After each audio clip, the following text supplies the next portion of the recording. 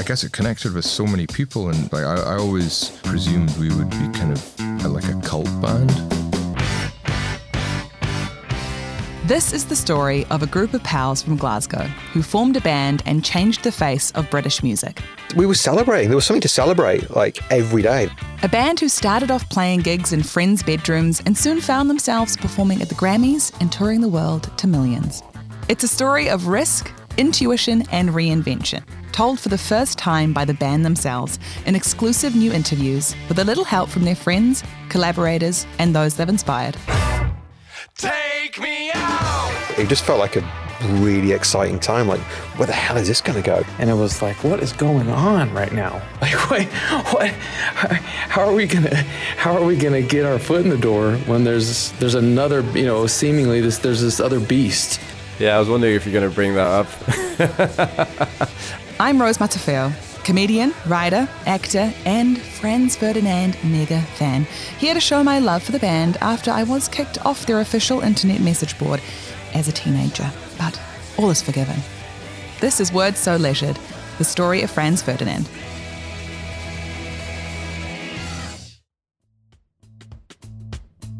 Part 3.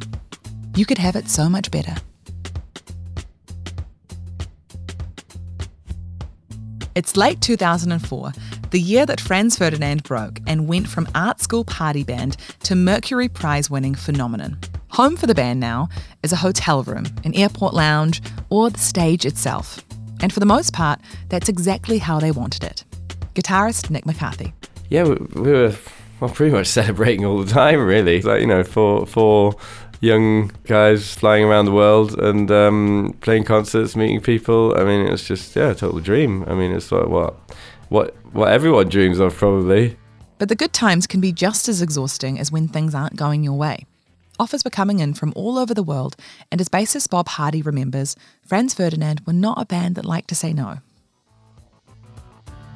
We refused to see it or talk about it as work because it seemed like such an incredible opportunity. How many people possibly get to do this that we would just say yes to everything? Like, well, yeah, of course we'll do that. It wasn't that long that we were sitting in Alex's kitchen. So it's like, well, yeah, if someone come along to us and said, do you want to do a breakfast session on some radio station in New York? Well, yeah. So we were saying yes, we'd do everything. So yeah, we were exhausted, but I don't think we really understood how tired we were. Band manager Cern Canning. There was a period in, I guess, March, April of that year, 2004, where we knew what we were going into. But we had something like 25 shows in 30 days, and then things started to come in. And I think a historian might pick me up on this, but it was for example, we got offered Morrissey's 45th birthday party in Manchester. He was doing a show and he invited the band to play. Luckily, we were available, but we were somewhere else. So we had to come back from Europe, do that show. Then I think we got offered the MTV Awards. So I think it ended up being 31 shows in 30 days. We ended up doing more than a show a day for a month. And it was bananas. But all of us were open-eyed, but people were genuinely shattered. And I think Paris probably fell a bit later than that, but it would have been the culmination of that.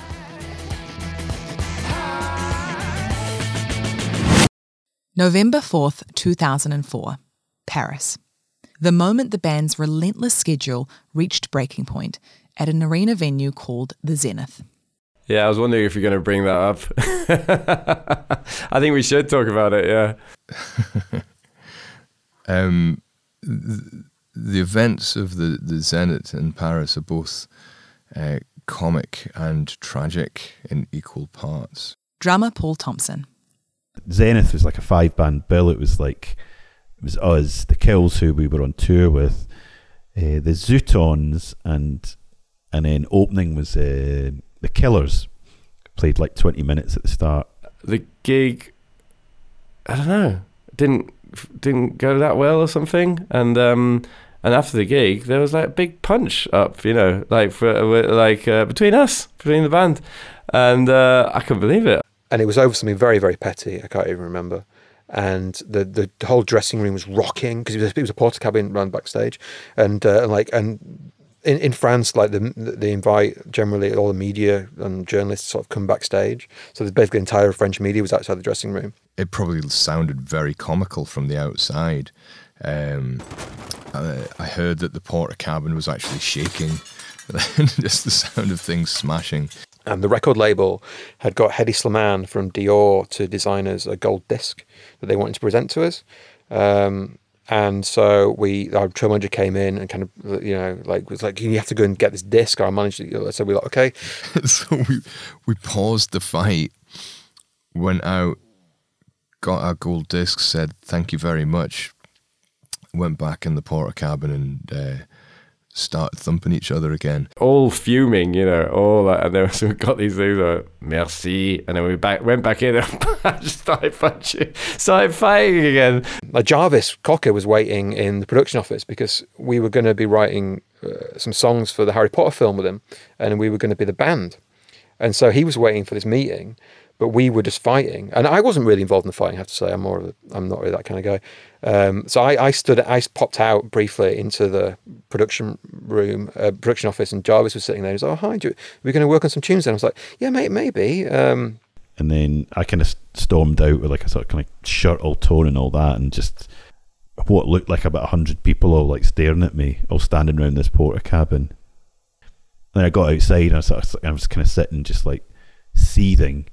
And then the girl from the Zootons went past and she went, boss gig, by the way. And I was like, oh, thanks very much. And then, even while I'm in the middle of all this, like kind of everything's just normal on the outside. When you were as stressed out as we were at that time, when you'd been touring without a break and your nerves are shattered, it was too much. And I guess the fight was probably triggered by something very trivial, but on top of everything, the whole thing exploded.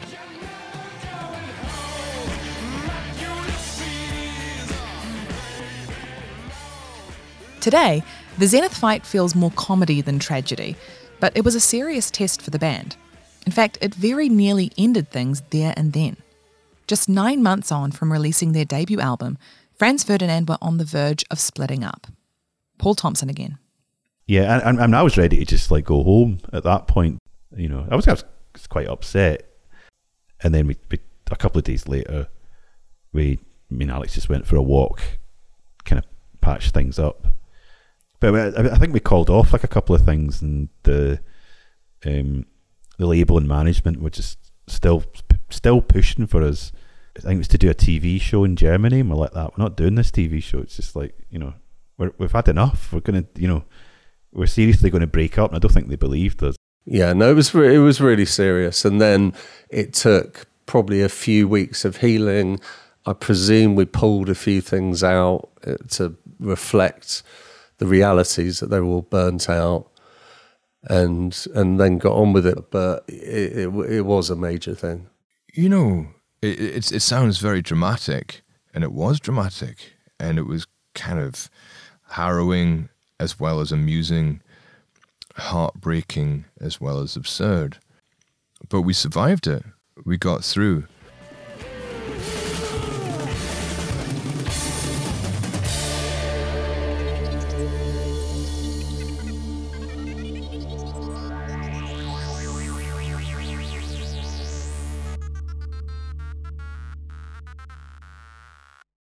As they dusted themselves down and got back to touring, the band were also keen to get back into the studio to start work on their second album. Bob Hardy. It felt like, because we were going back-to-back tours where we'd do a tour of the UK, do a tour of the States, come back, do a tour of Europe, go back to the UK and do a bigger tour of the UK with bigger venues, go to Japan, come back, go back to the States, do a tour of the States with bigger venues. We've done like 3 tours of the States by this point with this record, that I think we were feeling, are we not milking this a bit? Should we not like, this seems like mad. We're going back to the States? But then, our manager would be explaining, yeah, but you've sold 1 million records. So like, if you think about it, you've only played to like 40,000 people so far. And like, can't we just like make some new music? And so we started sort of in vain kind of like setting up rehearsal rooms inside venues, Which, yeah, it was a nice idea, but we were just absolutely wiped out. I mean, I was just like completely burnt out by this point, drinking too much. Exhausted. Didn't really know. Lost all kind of judgment about anything. So I don't know. I don't know what, if anything, we wrote ended up on a record. Maybe I'm Your Villain. Maybe that was written in a venue somewhere. When I would look back at the bands that I loved, which had inspired me, and I would see the rate at which they released albums. I would look at the Smiths' back catalogue.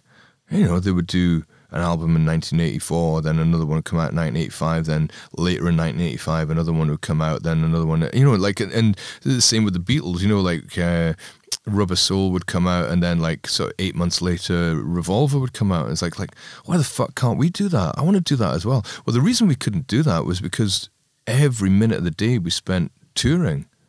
And while it was great to travel the world and get to go to all those places and play those gigs, I feel a little bit bitter about it, because there was something really special with what we were and what we were doing, and that time of creativity was squandered.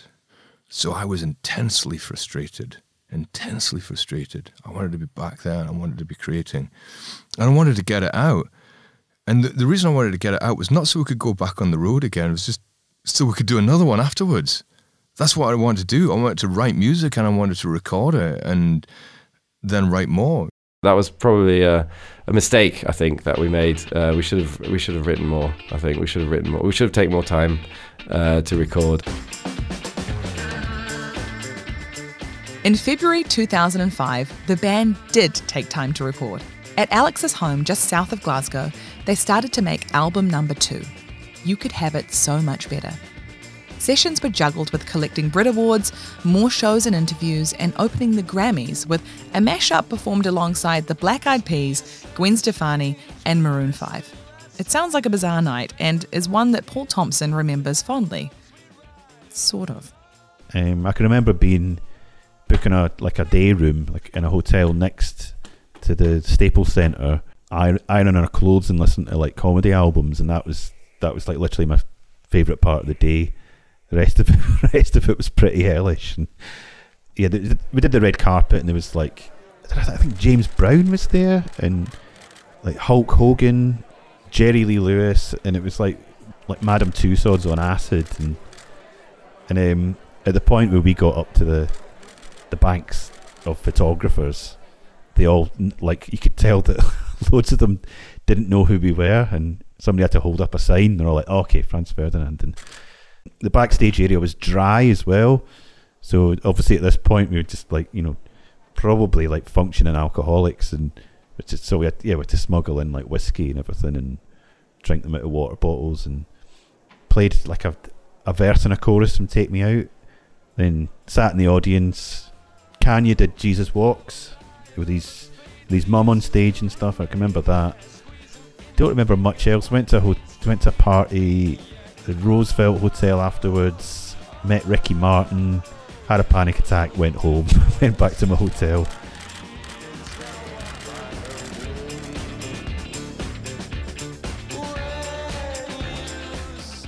Back home in Glasgow, their friends who had witnessed their rapid rise from the very beginning watched on with pride and amusement.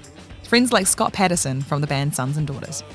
Someone we know is at the Grammys. That's who nowadays it's your Ariana Grandes and your, in those days it would have been Britney Spears and things like that, so it was wild, and just so happy for them, because like I said, they were so down to earth and weren't really letting it affect them. It was just kind of hilarious to go from the Chateau to playing a stage with the Black Eyed Peas and Maroon 5 in the space of 2 years probably. Crazy. You Could Have It So Much Better went straight to number 1 in September 2005, which only made everything bigger. The parties, the attention, and definitely the shows.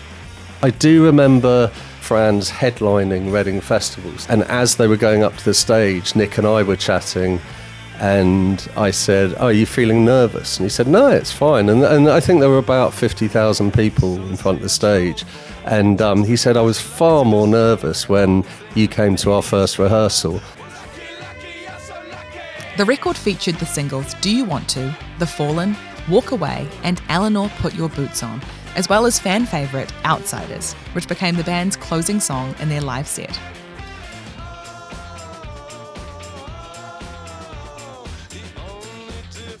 They toured the record hard, of course, this time in arenas.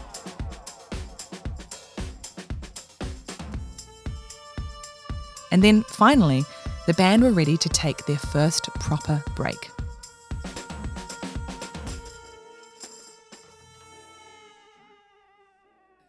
Let us make the most of this rare downtime with a short interlude about an element of the band that has always been as potent as the music itself. Their all-important aesthetic, from the way they dress to how they're determined to make every show feel like a special event. This is Brandon Flowers. I am the singer for The Killers from Las Vegas, Nevada. I still distinctly remember an image of them that was in a magazine. And it was just like, it was kind of another blow, because you already had the Strokes, and they looked fantastic, and they sounded fantastic. And now here was this other group, from this place that we revered, from Great Britain, and they were getting compared to Blondie and Roxy Music and the Talking Heads. And it was like, what is going on right now? Like, wait, what? How are we gonna get our foot in the door when there's another, seemingly there's this other beast? And I had heard about Take Me Out, but I still hadn't heard it. And so I just remember I was jealous before I had even heard that song because of the way that, just because of what it was written about them and the way they looked. Former editor of Enemy magazine, Conor McNicholas. They'd really crafted the way that they appeared rather than just kind of, turning up with whatever they'd grabbed off the bedroom floor. Fran set the template really for what was expected of a band. So that level of intelligence, the craft that goes into the live shows, not being embarrassed about putting together a look because they understood that, this was showmanship. There was a showbiz aspect to it. Our permission came from being from Las Vegas. That was the way that we were able to put on the shows that we eventually were able to put on. It's sort of we looked to that place where we were from, and I think they were coming, again from another angle, but they were putting on great shows, and there was a sense of occasion, and that was something that had been missing in rock and roll, I felt like, for a long time. I wasn't feeling that in what was happening in music at the time. I guess I'm not, it's no secret for everyone. And, it's without trashing what was going on before then. There just had been a sort of a desert, That's the other thing that felt revolutionary. Not just the sound, not just the songwriting, but everything, like the way the band would perform. And these were the things that I talked about with Bob. And part of it was rebellion, and part of it was novel ideas. But like things like this idea of meeting the eye of the audience, like the opposite of the shoegaze thing. Like it was like, kind of, no, I'm always going to engage directly with the audience, kind of like almost like you would do with a wild dog or a bear or something like that. Like you'd stare them in the eye till they either ate you or they fucked off. We wanted the artwork to be good, obviously. We were really into the Russian constructivist kind of vibe, and so we just started heavily borrowing from that. And then we wanted to make, back originally when we first started talking about a band, we wanted to make gigs seem like a special occasion, so we would try and dress smartly, or dress like, if you're going for a night, like a special night out. We were all kind of into that, really. Yeah, we all have impeccable taste. I couldn't agree more. But now, back to the music.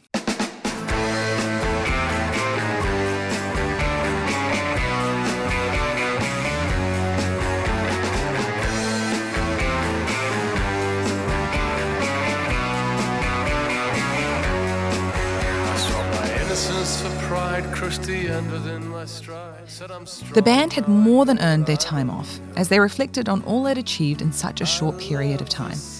By late 2007, they were ready to think about their third album and a new way of working.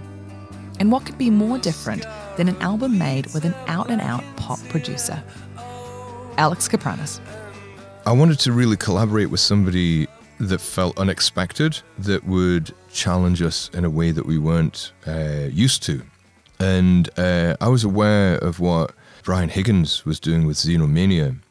Xenomania is Higgins' production group, who by this point had written and produced a raft of hits for Girls Aloud, S Club 7, Kylie Minogue, and Cher.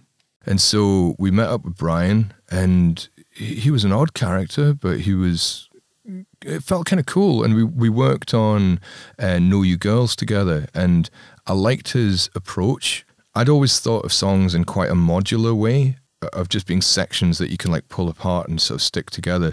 You know, I talked about Darts of Pleasure, and like bringing in two completely unconnected sections and just banging them together to make something new. And that's something that I'd seen Brian doing in Xenomania. Like some of those Girls Aloud songs, the different sections are totally unrelated to each other musically. And when we talked, it was really exciting. And like creatively, I felt a connection with him, and I felt that there was something good there. So we went to a studio in London. We worked on Know You Girls, and yeah, he really got it, and it was really fun. Then we went to his place. Now, Brian had a house that used to belong to Alice Liddell. Alice Liddell, her parents were friends in the 19th century with, what's his name, Charles Dodson, Lewis Carroll. So Alice Liddell was Alice in Wonderland, and that's where Brian's house is. It's his back garden is Wonderland, essentially.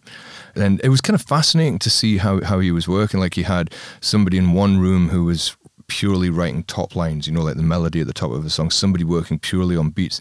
But then it was kind of a little bit absurd. There were a couple of girls that would come down from London every day to tell the lyricists the latest street slang so they could put it into songs, this sort of thing.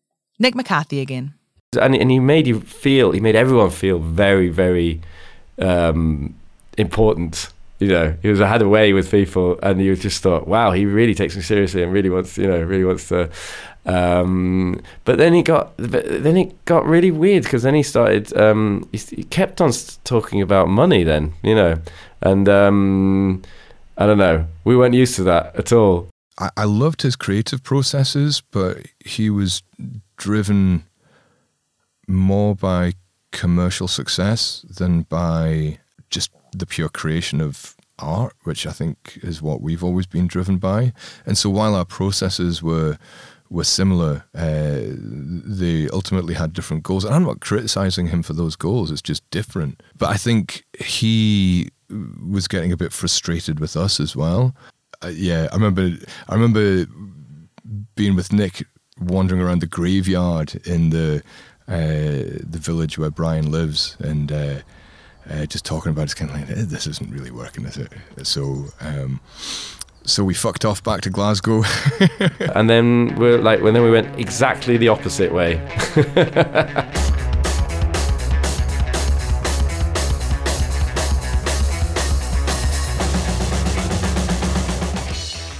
Fucking off back to Glasgow, Franz Ferdinand returned to their roots. The chateau was long gone, but the city still had plenty of disused buildings waiting to become their new home. The one they settled on was the particularly grand Govan Town Hall, a vast building from the turn of the century that came with its own theatre. I mean, that was another place we found. Govan Town Hall was just an empty town hall, and it was this huge, kind of church space it was a theatre, an old theatre was in there as well. I mean, it was a total dream, you know. Just like this, we could go on stage, and we could put amps on stage, just mess around in this massive theatre. We had this band, and it was just really cheap, you know. It was it was insane. We were playing I think we were playing £200 for a month or something, you know. And it was a whole theatre for us.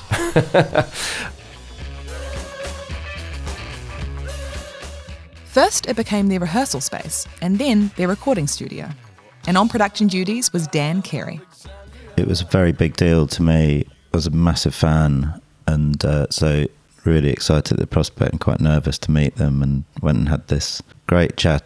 Dan was exactly the opposite of Brian. What happened was we were flipped from kind of going from this ultimately super pop approach to the total opposite, which was a big sprawling experimentation and as loose as possibly could be. We all decamped to the old town hall in Govan and we experimented.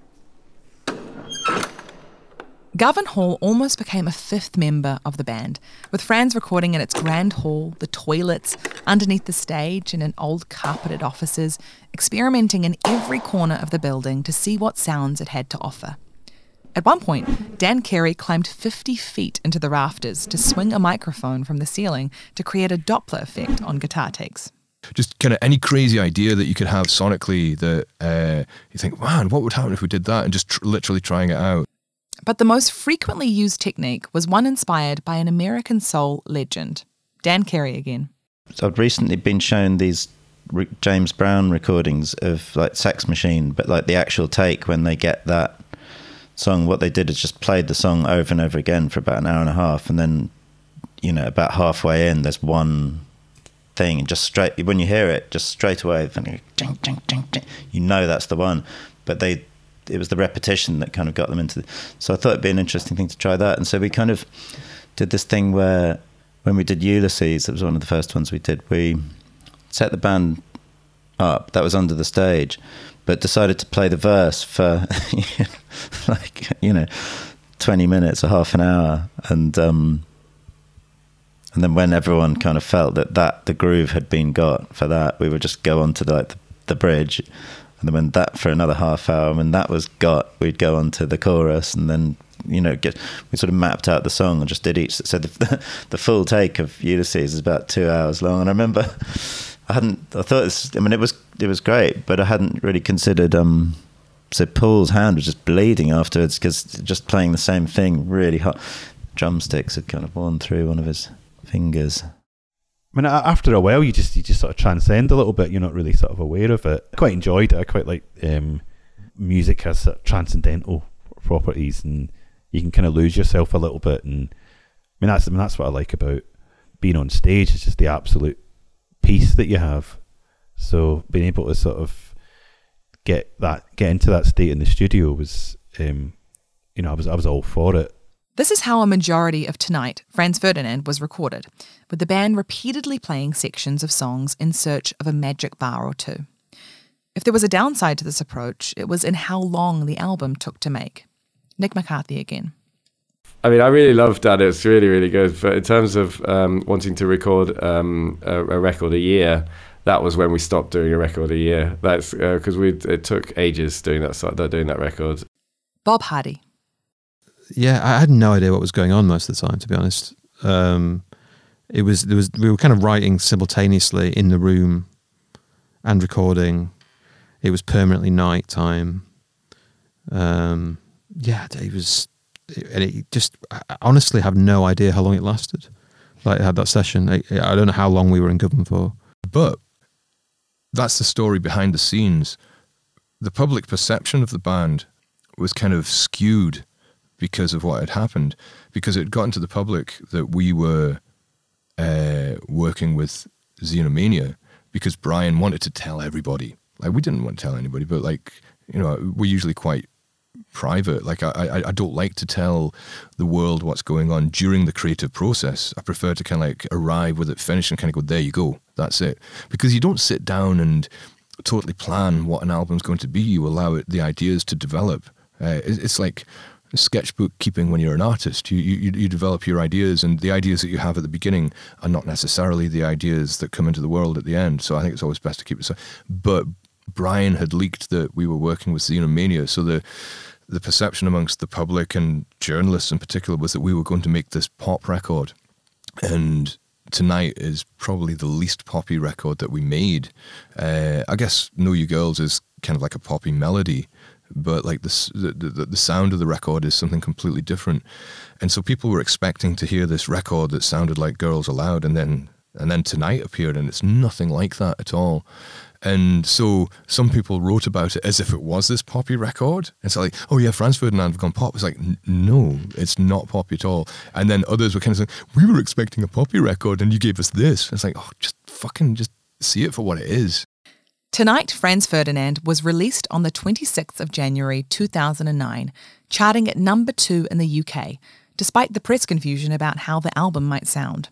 Today, it's considered one of the band's most sonically diverse records, thanks to the experiments at Govan Town Hall. And you can probably guess exactly what happened next.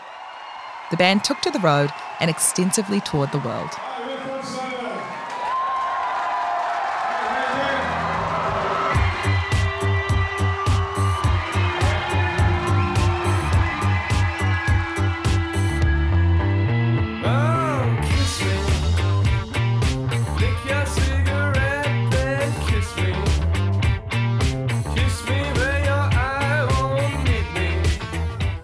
Well, yeah, the Tonight tour was most of 2009, and then there was a little bit at the beginning of 2010. We went down to Australia and then South America, and yeah, and then pretty much didn't really speak to Alex or maybe Nick for maybe a year.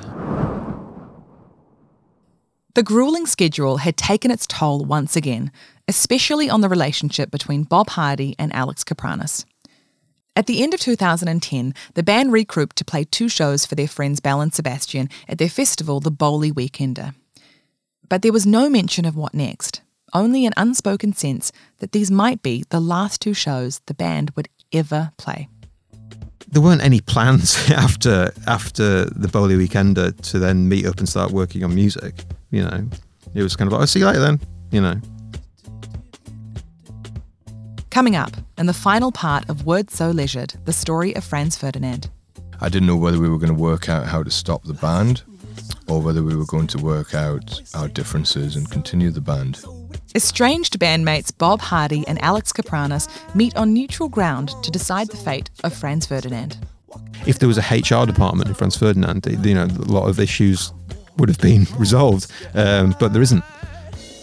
I remember just saying to her, oh, come on, right, we just need to talk about this. And the band reinvents itself as 2 members exit and 3 enter. And then just kind of at one point, Alex was just like, so like, would an international tour be something like of interest to you? And I was just like, yeah, like, obviously. It re-energises, I think. This feels like a great band, a different band. I'm Rose Matafeo, and this has been part 3 of Words So Leisured, the story of Franz Ferdinand. The series producers are Stuart Stubbs and Greg Cochran. This has been a New Allotment production.